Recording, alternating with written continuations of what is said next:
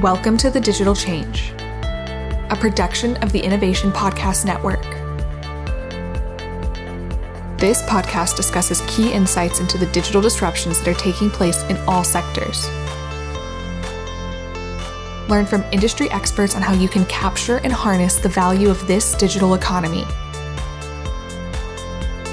Now here's our host, David Swank, CEO of the Innovation Platform. Well, welcome to another edition of the Digital Change Podcast. We're glad that you've joined us today. And today we actually have with us Trish McPeak, who is our Vice President of Business Analyst. And good to have you with us today, Trish. Yeah, thanks for having me on. Trish is going to be joining us over the next several episodes as we've been talking about digital maturity. And the next several, what we call digital stacks, are really very relevant to Trish's expertise and experience, and so she's going to be collaborating with me on these next few episodes, especially as we begin to talk about this idea of a convergent architecture, single view, and advanced analytics. Over the last several weeks, just to recap, we've talked about this digital stack solution offered by the Global Innovation Platform and how it can help organizations and communities really accelerate their digital maturity. We started out in week one, or the first episode, talking about the idea of having a digital strategy, really asking the questions about, does your organization or community have a digital strategy? Do you really understand your current health as it relates to digital? What are your current capabilities? How's digital going to change your operations? And then the second episode, or second part of the stack, was really talking about digital access. Where is the digital access points within your organization?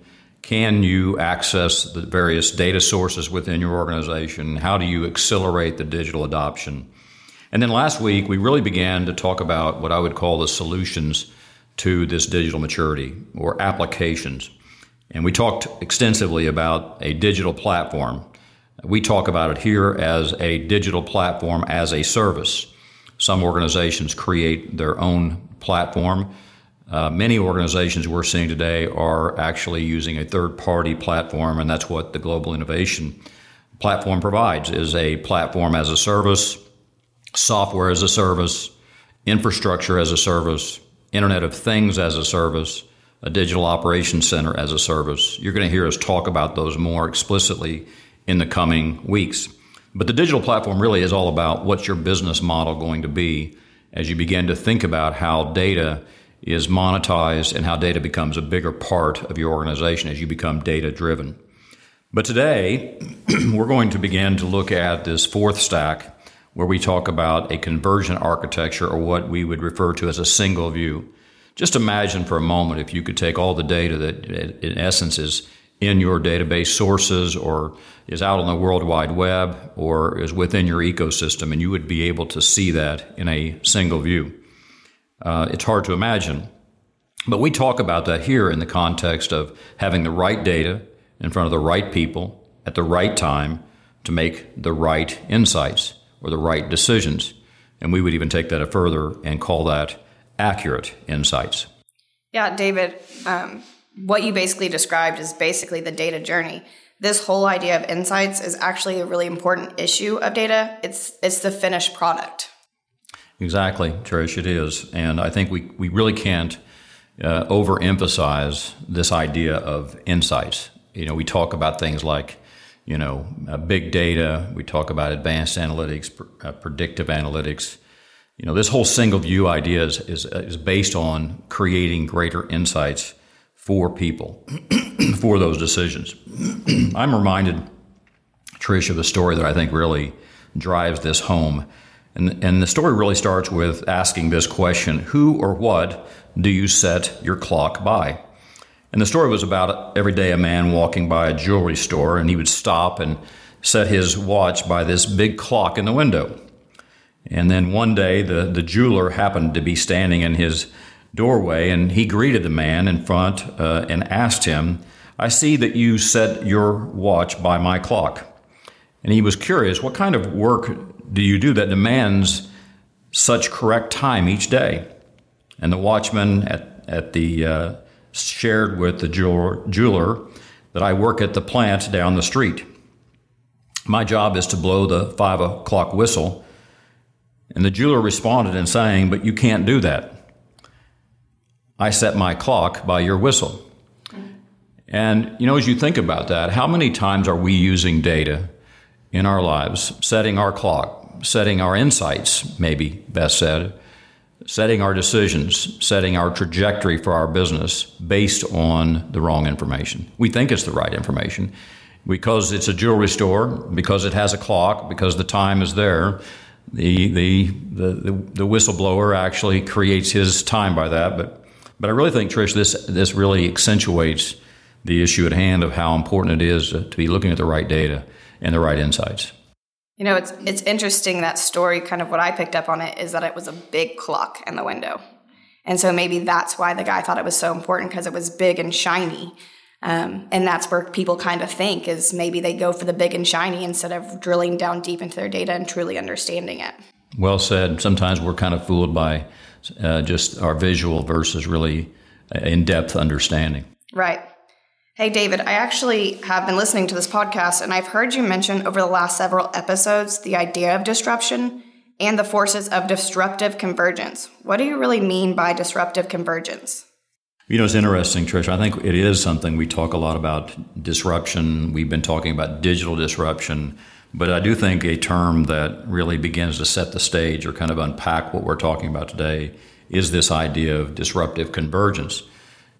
Today we see all the emergence of these technologies coming at us at exponential rates. But what's fascinating today is that these technologies are beginning to converge, which really accelerates the whole digital experience. I was recently reading an article from EY, Ernst & Young Consulting, and they explained, or they defined, disruptive convergence in this way. Disruptive convergence is driven by empowered customers, complex ecosystems, and innovative technologies, all of which have big data at the core. I think that's an interesting definition, Trish, as we really began to think about this disruptive convergence. And I really believe that what's so important for organizations today is to recognize that convergence and really to begin to think about what it means to their organization. A quote from Capgemini Consulting, which I really like, is denial is a problem because it results in companies not classifying a disruption as a threat. And I don't know about you, but I really think today we're seeing organizations who at some level are living in denial as to what the disruptive convergence looks like and what it means. And we're seeing example after example of organizations, whether it's Google, whether it's Amazon, Facebook.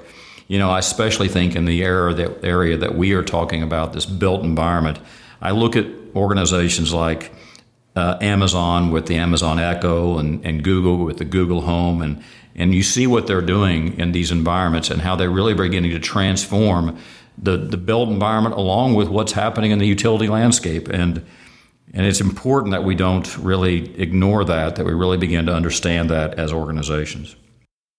Yeah, you talk about the right data, the right people, the right time, and accurate insights. And then that EY description that you said, it pulls out customers, ecosystems, innovation, and data. So, it's out there. It exactly ties to what everybody's saying and seeing. That's right. What are some responses we are actually seeing to this digital disruption? Well, that's an interesting question, because I do think that, it's something, even as an organization, we need to start by asking, what is our current response? Organizations, I think, consistently do strategic planning, even maybe, weekly planning. But we got to ask yourself are we planning for the digital future? And what's our response to that? And I would just name some of these responses, which I think are very obvious. One is just business as usual. I think what's interesting about that, Trish, to me, is I read a book here recently called It Starts With One. And one of the points that it makes in that book is, as we think about starting with one, which means really starting with ourselves, is understanding that we need to have an informed viewpoint. It called it have an informed point of view.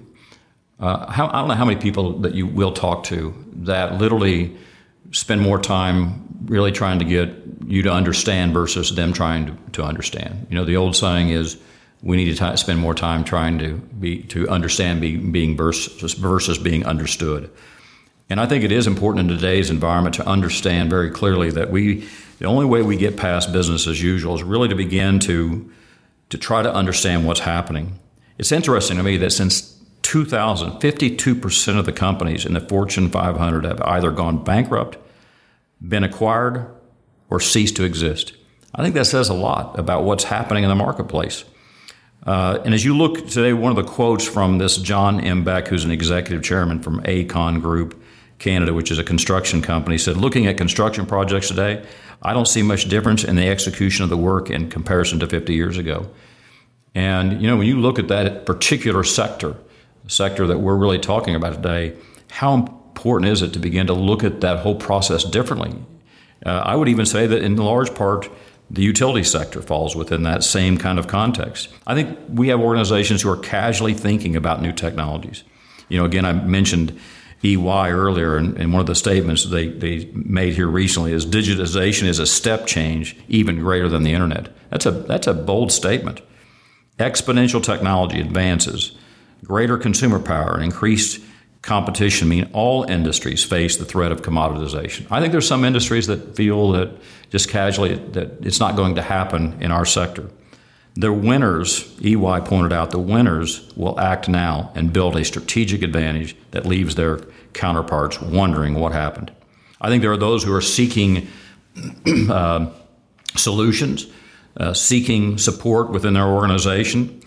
And I quoted Capgemini a little earlier, and one of the statements they had is incumbents need to constantly revisit their business model to ensure it's not outdated.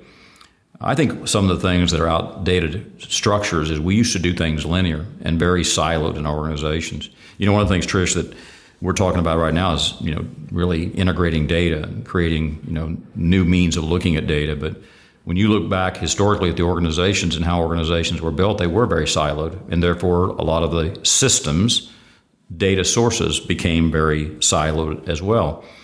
And I don't know about you, but I read an article recently, and I'll use their language, and I hope people will excuse me for using this language, but it was the headline, and it was basically that silos suck. They inhibit collaboration and the ability to align a team behind a unified vision. And the bold statement was, get rid of them. And I really think today, as we talk about single view, as we talk about the trajectory of an organization, I think in order to have a system of systems, we must break down silos, because truly bringing everything into a single view means we're really trying to become more efficient, more productive, more insightful. We're wanting to act and seem more as a team. And in large part, we're really talking about changing the trajectory of our organization. I'm reminded of a story of a certain courthouse in Ohio. It stood in a very unique location. They said that when raindrops fell on the north side of the building, it would go into Lake Ontario and the Gulf of St. Lawrence, while those falling on the south side go into the Mississippi River and the Gulf of Mexico. At precisely the point of the peak of the roof, just a gentle puff of wind can determine the destiny of many raindrops. It will make a difference of more than 2,000 miles as to their final destination. Think about this. By the smallest deed or choice, we might set in motion influences that could change the course of our lives and the people we serve. And as I read that story, I'm reminded of just really today, when we look at data and we are looking at it in siloed ways and we're operating in siloed ways, how many organizations set their trajectory for the next year, for the next 5 years, for the next 10 years, because they're not able to take a look at all their data, all their insights, look at it collectively, look at it as a team, and really understand how important it is in setting the trajectory of that organization from here forward. I think there's people who are doing strategic planning, who are really beginning in depth to look at that. And that's where I think, Trish, we come in, is really these next three responses where people are really beginning to think about a digital transformation plan. I think there are people who are really starting to think about implementing these convergent digital strategies, an end-to-end solution. And then I think the last response I would mention, Trish, is just this idea of people knowing they can be a digital influencer. I see what's happening in our communities today, and I know you subscribe to this. You've done some work in this space. We need people who are influencing not just their organizations, but the communities that they live in a greater way. and trying to find ways to use data to change the trajectory of their organization. So those are just, I listed a number there, Trish, but I think the key thing I would say to our listeners today is really to engage in what is your response, because, truly our response to anything dictates the outcomes of tomorrow and the next day and a year from now. Yeah, I agree. I actually just recently talked about this kind of on my podcast, but on the BI side of things and the adoption of BI within organizations. Kind of as you're speaking, it resembles that of, if people really go with their instinct based off of, their past and their experience, then it's hard to change their mindset because that's rooted so deep within them. But if they were just open-minded to these new disruptions, because some people will say, we do our strategy for next year, and I use data to do my strategy. So why are you saying that I'm not, living in this world? But they're only using a small part of their data. They haven't really got to dive in and use all their data. So that's kind of where I think the mindset needs to switch, is that people do believe they're using their data, but truly they're not, which kind of leads me into, so if we begin looking at the fourth stack of the digital stack solution, what is the number one barrier to getting a convergent architecture, what we like to refer to as the single view? Yeah. And I think, Trish, I think a lot of it's the complexity. I think it was interesting. That was a good insight on your part, is relating to how we feel like we're using data, but perhaps we're not. And I think you and I have talked about it numerous times, that sometimes that's a difference between really just business intelligence, and we think we're really doing advanced analytics, and all we're really doing is putting in front of ourselves the intelligence, which really doesn't lead us to the advanced analytic component. So it is complex. It is challenging. Let's face it, big data and the ability to use big data is not a simple task. And it's one that can't be taken lightly. And it's one that I really don't think we can fool ourselves. It's that old thought that just by hearing and listening, we think that we're doing. And we're really not. I mean, at the end of the day, it's really asking ourselves, are we truly digging deep into data and understanding its capabilities? I think breaking through the complexity, the rewards that can come from an organization are just really significant. It really today is going to be the great divider between organizations and communities. And we're seeing that as people talk about, especially smart communities. And I think if you live in rural communities, that's a concern, because we need to really begin to be honest with ourselves and understand what this looks like. I know the other day we were meeting with an A&E firm, and an A&E firm that is fairly large, and as we were talking through our solutions, one of the things that they talked about was that, how do we basically take a pause and really reconsider the business we're in, because we recognize that, one, our margins are decreasing, competition's getting tighter, and we're really providing the same thing we provided years ago. So it is going to be important to do that. I think it's interesting, Accenture in a recent strategy research, to kind of answer your point about how important this is, Trish, they said that more than 80% of the CEOs that they surveyed agreed that the ability to manage organizational complexity can enable them to rapidly respond to changing market conditions and the overall business environment.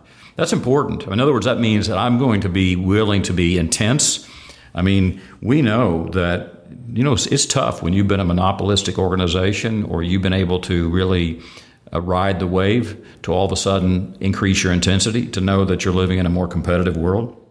They went on to say that 60% of CEOs who addressed their enterprise complexity in an integrated business services approach do not believe that digital technologies will add further complexity to their organization. In other words, once they position themselves to really address the complexity, they began to really, in many ways, simplify it. This is in contrast to the more than 30% of CEOs who have tried to address their enterprise complexity using traditional, functional, or regional approaches. You can't use, what we choose to solve today's problems can't be the same solutions as years ago, because the outcomes will be the same. David, I was actually reading recently, and there was a quote from Allison Kennedy with Accenture, and she said, "Too many companies see innovation as something abstract from solving real problems and creating real value. As a result, too much time and investment is spent on the efforts of periphery that no link to value and the opportunity to create true change within companies is missed once again." Now, this really excites me, because what I love being here at Global Innovation Platform is that our solutions are taking the big complex things and making them achievable for any organization. It doesn't matter if they're big or small. Now, I know we're needing to probably wrap up and we're running short on time, but can we spend the remaining time talking about the single view that takes the complex and making it a real solution?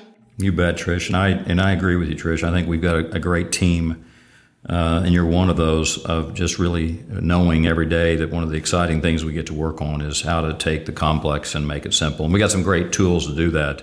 But I would just kind of, today, Trish, as we talk about single view and really begin to kind of define that, we started the podcast in talking about the single view from the idea of right data, right people, right time, right decision, and right insights. And so when we think about the single view solution, I'm going to use those basically statements or terms to define this idea of single view.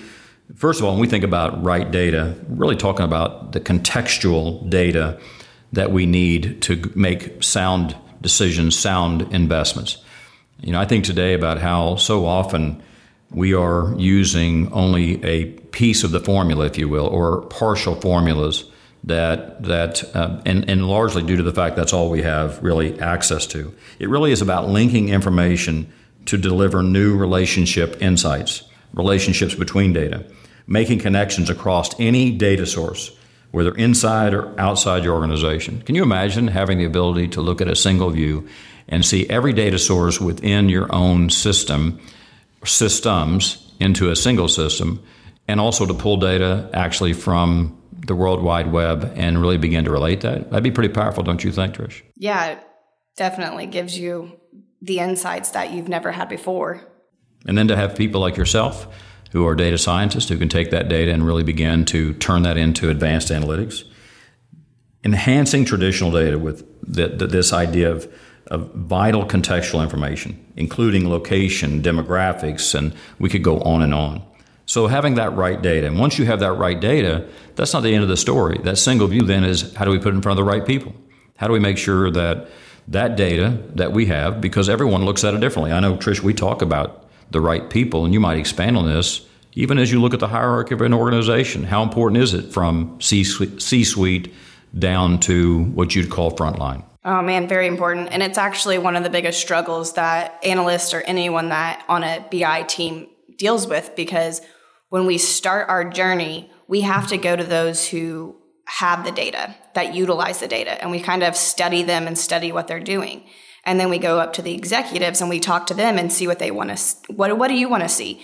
And we create it. And I'm going to say 90% of the time, the people that we got the data from that live in the data, they don't believe that their dashboards are telling them anything, because it's not what they look at, but it's exactly what the executives want to look at. So that context of where do you live within the organization and what's important to you it's such a big role. And sometimes within the organizations, you have your managers and your directors, then your C-suite and your executive team, they all look at different things. And sometimes they don't even understand why the other person is looking at something different. That's a great point, good insight, because you're really so true. It's that data governance. From a standpoint, it's like governing an organization. Everybody has their role, and data plays the same part. The third piece of this single view would be the right time, putting the data in front of people at the right time.